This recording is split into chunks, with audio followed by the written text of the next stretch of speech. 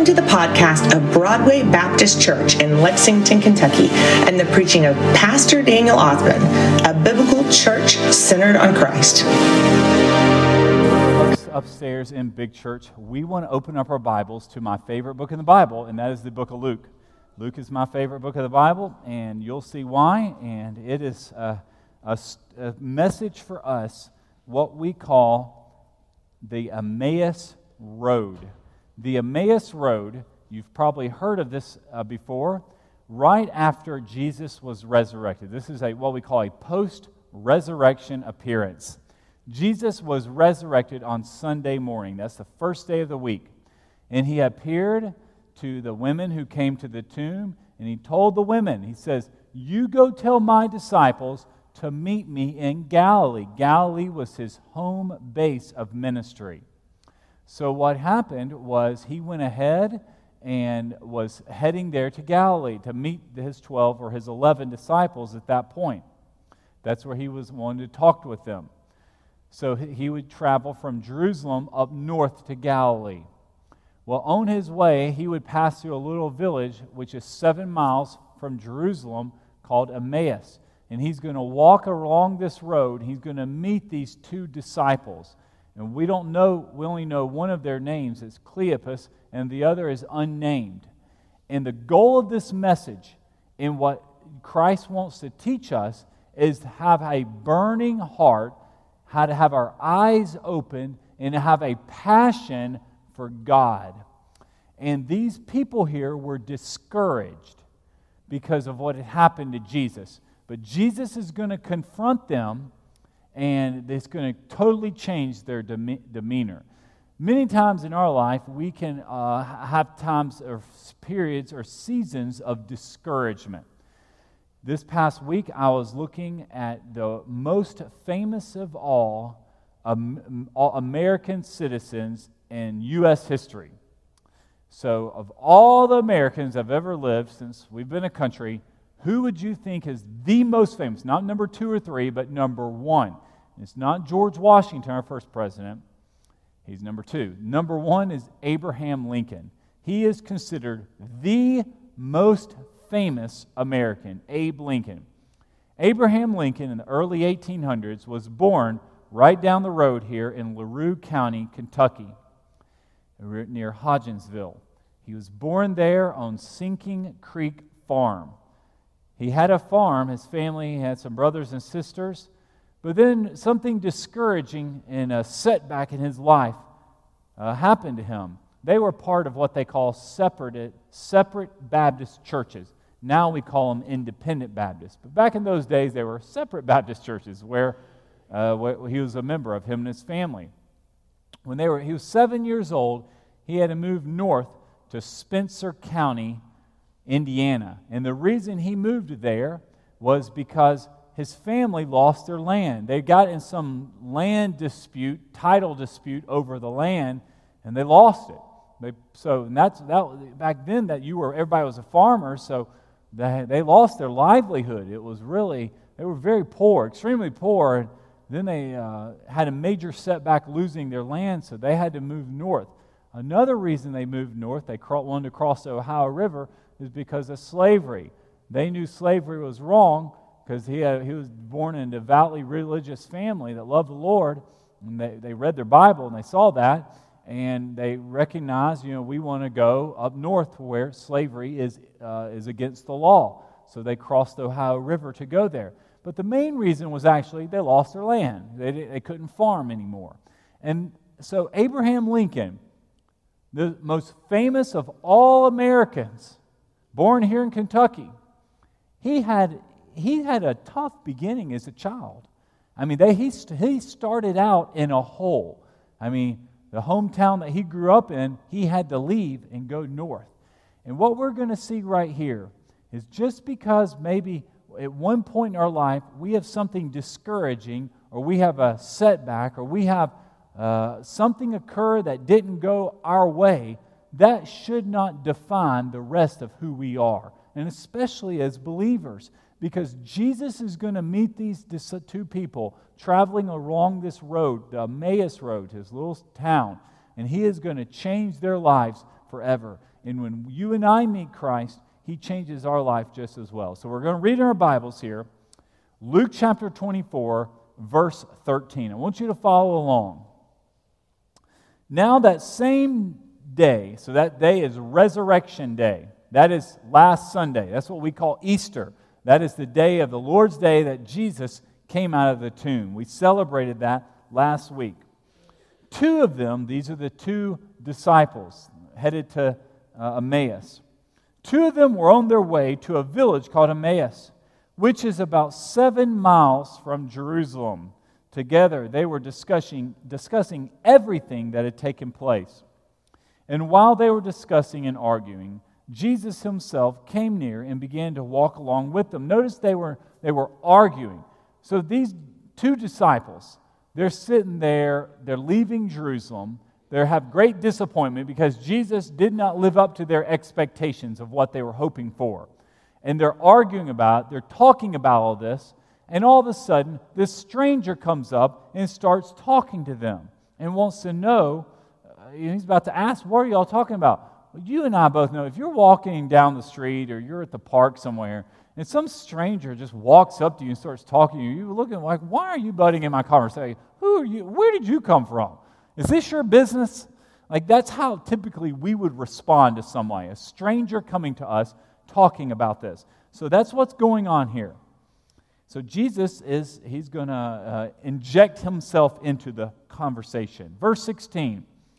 But they, it says here, Jesus Himself came near and began to walk along with them. But they were prevented from recognizing Him. So the Lord would not let them recognize who Jesus was. So they don't know who this man is. He's just a stranger.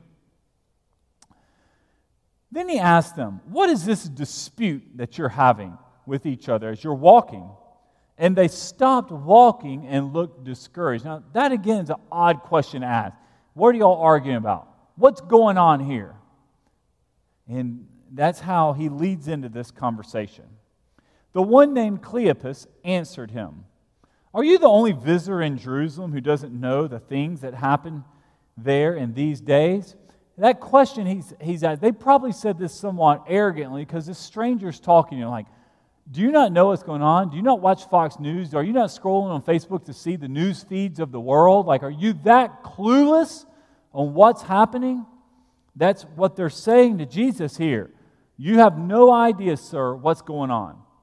And then He says in verse 19, what things? He's leading them into this. He asked them. So they said to Him, the things concerning Jesus of Nazareth, who was a prophet, powerful in action and speech before God and all the people, and how our chief priests and leaders handed Him over to be sentenced to death, and they crucified Him. But we were hoping that He was going to be the one who was about to redeem Israel. They had these wonderful political aspirations for Jesus. They believed Jesus was going there for the greater purpose to be a great political leader, to push out the Roman army and make Israel great again. That's what they wanted with Israel. That's what they wanted with Jesus. And it didn't happen. Jesus didn't come to be a political leader. He came to be a Savior. Jesus' main purpose on earth is to save us from our sins. That is why Jesus came. He came because there's all these lost people out here in the world, in our city, and Jesus came to save them. There's a saving power of Jesus Christ. That's the main message. So when we talk about Jesus, when we preach and proclaim the gospel, we never want to miss that opportunity. I'll give you a perfect example of the saving power. You know, my son Junior, he works at Kroger. And right when we came to this church, there was a young man named Joe who was coming to our youth group. And like my first year here, and Junior was like in 5th, 6th grade, and, you know, Joe came a few times. I had forgotten who he was, and Joe, unfortunately, worked at Kroger as well with Junior, and he OD'd on drugs a few weeks ago.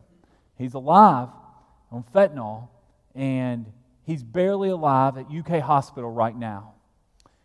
And it's tragic. This is a 17, 18-year-old man who made poor decisions and now is fighting for his life just right down the road from us. 5 years ago, he was here at this church. Every opportunity, whether it's here in the sanctuary or whether it's in youth group or with children's ministry, we do not know who God brings before us. We want to make sure that the message that Jesus saves is the most important thing. Because there are lost people all around us. There's people here in our community, in our city, struggling with all sorts of type of addictions, all sorts of challenges. And what we want to do is to make sure that it's clearly stated that Jesus is the only hope that people have. That is it. He's not a political leader. There's no hope here with saving Israel. Only hope of saving is Jesus, the one saving. So we see here, so he uses that word, I hope he came to redeem Israel. Well, he did come to redeem Israel, but it wasn't the way you were thinking of redemption. Israel, it's a personal redemption of saving all the people from their sins who trust in Jesus. That's the redemption Jesus offers, not redeeming them from Rome. Besides all this, it's the third day since these things happened, because they had known Jesus had spoken about how he was going to be raised again. But he's dead. There's rumors of him being dead at this point. So these people are confused. They're hearing this. So it goes on to say here, verse 20. And how our chief priests and leaders handed him over to be sentenced to death, and they crucified him. Well, we were hoping he'd be the one to redeem Israel. Besides all this, it's the third day since these things happened. Moreover, some women from our group astounded us. They arrived early at the tomb, and when they didn't find his body, they came and reported us that they'd seen a vision of the angels who said he was alive. Some of those who were with us went to the tomb and found it just as the women said, and they didn't see him. So remember, this last week we looked at the women show up on Easter morning. Jesus isn't there. He's not there. They say, hey, y'all need to send everybody ahead to Galilee, and Jesus is going to meet you there. But at this point, nobody's seen Jesus but the women. He said to them, this is what Jesus responds. So they are basically saying, we are confused. We don't know what to believe. We know and hear about Jesus, but he's not here. And in verse 25 it said, he said to them, how foolish you are, and how slow to believe all that the prophets have spoken. Wasn't it necessary for the Messiah to suffer these things and enter into his glory? Then, beginning with Moses and the prophets, he interpreted for them the things concerning himself in all the scriptures. Jesus reminded them, guys, y'all have been foolish. Because if you start in your Moses, which is the first 5 books of the Bible, starting in Genesis, Jesus took his Bible and started showing to these 2 disciples, here's where all the scriptures say about me. Here's what the Bible says about pointing me and about the resurrection and about how this was going to happen. And it says here that he interpreted them. How did Jesus point to himself? He used the same book we read from now. The Bible points to Jesus. The Old Testament prophesied about the resurrection. Jesus' purpose was to be the Savior, because God knew in the Old Testament sacrificial system it wasn't going to be sufficient enough for the animals. Animal sacrifice would not be sufficient for the whole world to be saved. So Jesus is using the Bible to share the good news with them. They came near a village where they were going, and he gave an impression that he was still going farther. So Jesus is acting like, I've got to keep going. Y'all just going to stop here in Emmaus because it's getting dark, but I've got to keep going to Galilee. But these 2 people urged him, stay with us because it's almost evening, and now the day is almost over. So he went to stay with them. So Jesus is now gone into their home in Emmaus. It was as he reclined at the table with them that he took the bread, blessed it, broke it, and gave it to them. Jesus had not had a meal since Thursday night with the Lord's Supper. This was his next meal. This was the next time Jesus would eat. So he really did a long fast. I mean, he didn't eat from Thursday night all the way to Sunday night. Jesus had a fast here. And so now this is his next meal. And he's with these two people in Emmaus. And all of a sudden, it says, then their eyes were opened. Folks, their eyes were opened. And they recognized him, but he disappeared from their sight. What that means, his eyes were opened. One of the things we need to be praying for is for the Lord to open up our eyes. At our 8:45 service, there's a couple who sits over there. And 6 weeks ago, I went to their home. I was visiting with them because sweet lady's battling cancer, and I was praying with them. And even though she's battling cancer, I was talking to them about their family. And they're worried about their daughter and son-in-law. Their son-in-law doesn't go to church, and he's not interested in things of God. This was 6 weeks ago. So really the prayer time was not so much for her, it was for her son-in-law, who lives north of here, not too far, but was concerned about his spiritual well-being. So we started praying for his salvation. Well, I spoke to her on the phone 2 days ago, and she said, Daniel, I want you to know, my son-in-law, who has not gone to church in decades, hasn't had any desire for the Lord, his home church, and she wasn't aware of what he had been doing. He had been going to church just recently, and last Sunday on Easter, he received believer's baptism. That is an answer to prayer. That's what it means that your eyes are open. All of a sudden, mom or dad realize our children aren't where they need to be. Their eyes need to be open. They need to see that there's more than sitting around playing on social media all day. There's more than sports all the time. There's more than just watching movies and television. God has created us for Him. He wants to open up our eyes so we see Him as a Savior. We see our greatest need, who He is, and the Lord is in the saving business. So one of our prayers should be, if you have a spouse, if you have a child or a grandchild that they're not saved, they're not in church, they're just in rebellion, they have drug problems, they have alcohol problems. And folks, that's where the world leads you to. It goes down that road. Do you know, our teenagers went, Zach's in Mexico right now, Zach Bauer, and Kelly King and Sherry Ausbun we had 11 or 12 girls go to this new place called Main Event this past week. And I said, Sherry, how was it when she got home at 11 o'clock, really late, after 11 o'clock? How was it? And she said, well, she had a blast. It's a lot of fun. I said, was it still open when y'all left? And she said, yes, it stays open to 2 a.m. 2 a.m. They say, now you wonder, I said, what would people be doing? My next question, I said, Sherry, do they serve alcohol there? And she said, absolutely, they serve it there. And because I want to explain why places like the Main Event here in our city that stays open to 2 a.m. do that. Because there are people in our community who go to places like that and they will stay at a bar till 2 a.m. And do you know what they're doing? They're drinking their problems away. And the message of Jesus Christ, He has come to redeem and to save people from that lifestyle. Says that is not what you need to be doing.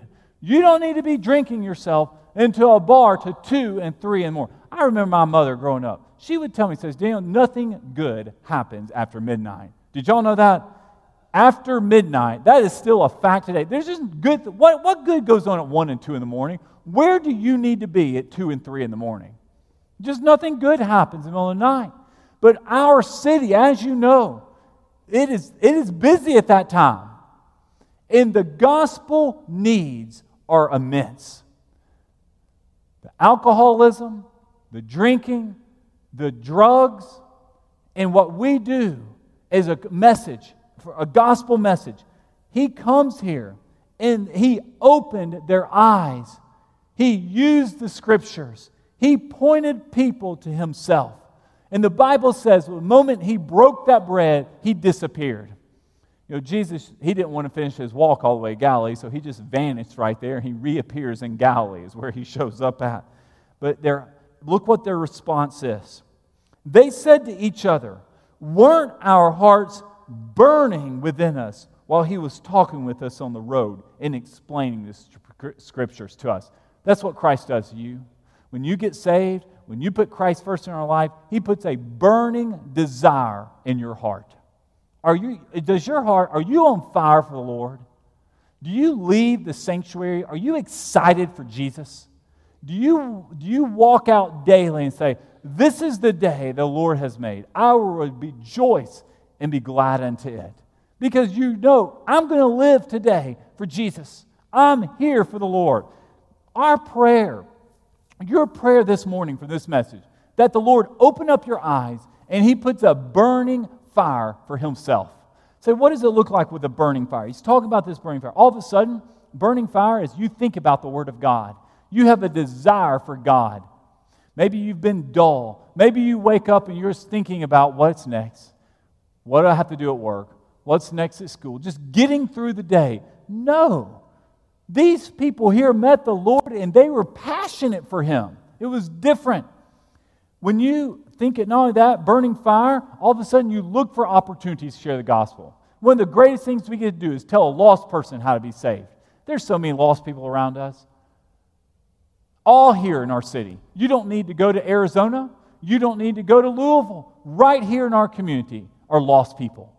In your neighborhood, in your home, in many ways. And you and I are witnesses to these people. We are constantly pointing people to Jesus. That's what a burning heart looks like. And not only that, a burning heart means every decision we make honors the Lord. Every decision. And it goes on to say, they said to each other, weren't our hearts burning within us while He was talking with us on the road and explaining the Scriptures to us? That very hour, they got up and they returned to Jerusalem. So they had just walked 7 miles. Then they go back outside and they walk 7 miles back to Jerusalem. And look what they do. This is what happens when you're excited for Jesus Christ. They get up, they go back to Jerusalem, they find the 11 in verse 33, and all those that have been gathered. 11 disciples. Judas has committed suicide. So the 11 remaining disciples. And they go in and said in verse 34, the Lord is truly raised and has appeared to Simon, because rumor has that He appeared to Peter. But nobody really could confirm it. And then they began to describe what had happened on the road and how He was made known to them in the breaking of the bread. That is what we call a testimony. They were excited about their faith. And they went and began to share it with other people. Do you have a testimony like that to share? When is the last time you had a burning heart for the Lord? When has God opened your eyes?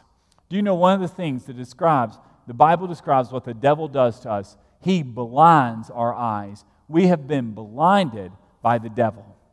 And what blinded means is we see things that are not important. They're just not important. We think they might be important, but to the Lord, they're not important. And we could go down a list of all the unimportant things. What's important to God is our relationship with Him. What's important to God is our love and our desire for Him. One of the neat things that Jesus said, and I want to pull it back out, in verse 25, and this will be our last verse we read. Verse 25, when He was rebuking them, look what He said to them. He said, how foolish you are, because they were discouraged, and how slow to believe all the prophets have spoken. Jesus used the word slow. Slow. Slow means when God speaks to you, you don't respond right away. Slow means when God has given you an opportunity to witness or invite someone to church, for whatever reason you don't do it. Slow means you're just poking along spiritually. And Jesus is looking at you and I and saying, what are you waiting for?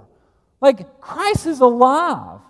The tomb is empty. There's no reason to be slow. There's no reason to be hesitant to believe the Scriptures. There's no reason for you not to have a passion and a burning fire for the Lord. A lot of us spiritually, folks, it's not that we don't believe, it's just we're slow. Because these were disciples. These people were wanting to see Jesus. And they were going through slow motion. We have an invitation. We close our service here in a minute. For whatever reason, we're slow to respond. Sometimes we go through our week, we're just slow. We're slow to even make it to church on Sunday. We don't even go to Sunday school because we're going in slow motion. And it's just living a life of slowness. And Christ is looking and saying, what are we waiting on spiritually? So this morning, I asked you, has Jesus Christ opened your eyes? Because He opened their eyes right here. He opened their eyes to show that He is the most important thing. And our prayers should be, if you have family members who do not know the Lord, God, open their eyes. Our second thing we want to be praying, based on this passage, spiritually in our life, Lord, do I have a burning desire? Is my heart on fire? Is my church on fire? Is my Sunday school class, my pastor, are the people around me passionate about God? You know how you know somebody's passionate about God? They talk about God all the time.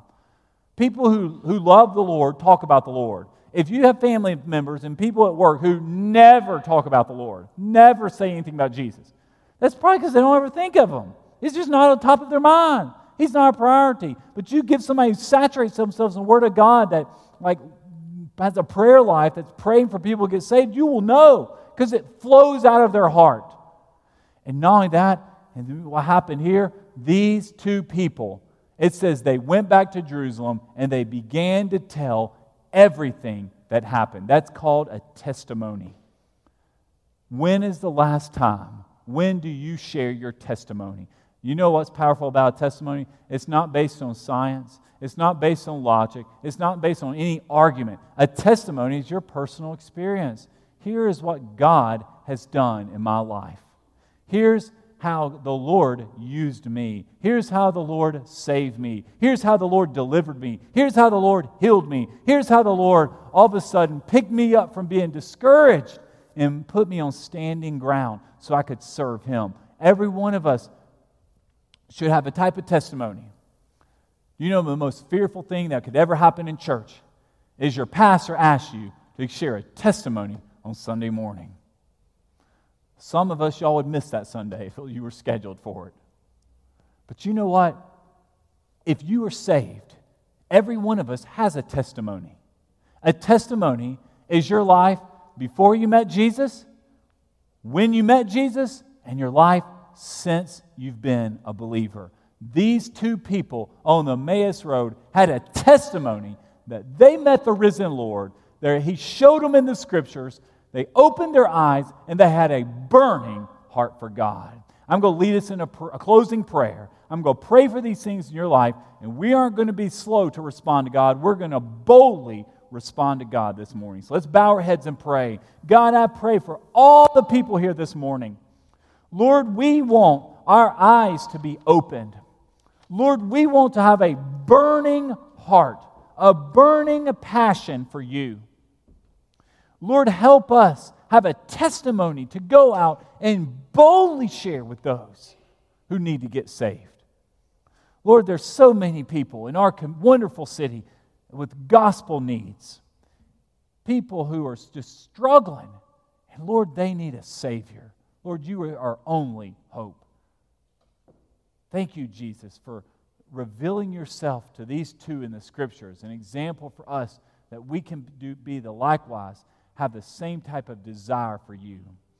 Lord, I pray for all the people here that these words will be sealed in our hearts and we will be changed by what your word says. The Scriptures are alive and they're true. Jesus, this invitation, none of us need to ever be slow. We need to boldly run down this aisle and say, I want to get saved. I want my eyes to be open. I want to be a believer in you, Lord. Lord, this is our invitation that we respond. In Jesus' name we pray, amen. We're about to close our worship service, as we do here at Broadway Baptist Church, with a public invitation. Jesus calls us publicly to follow Him. And we don't want to be slow. He used that word slow, and we don't want to be that. We want to be fast. We want to boldly, quickly, suddenly come to the Lord.